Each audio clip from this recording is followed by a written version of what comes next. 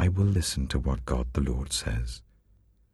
He promises peace to his people, his faithful servants, but let them not turn to folly. Surely his salvation is near those who fear him, that his glory may dwell in our land. Love and faithfulness meet together. Righteousness and peace kiss each other. Faithfulness springs forth from the earth, and righteousness looks down from heaven. The Lord will indeed give what is good, and our land will yield its harvest. Righteousness goes before him and prepares the way for his steps.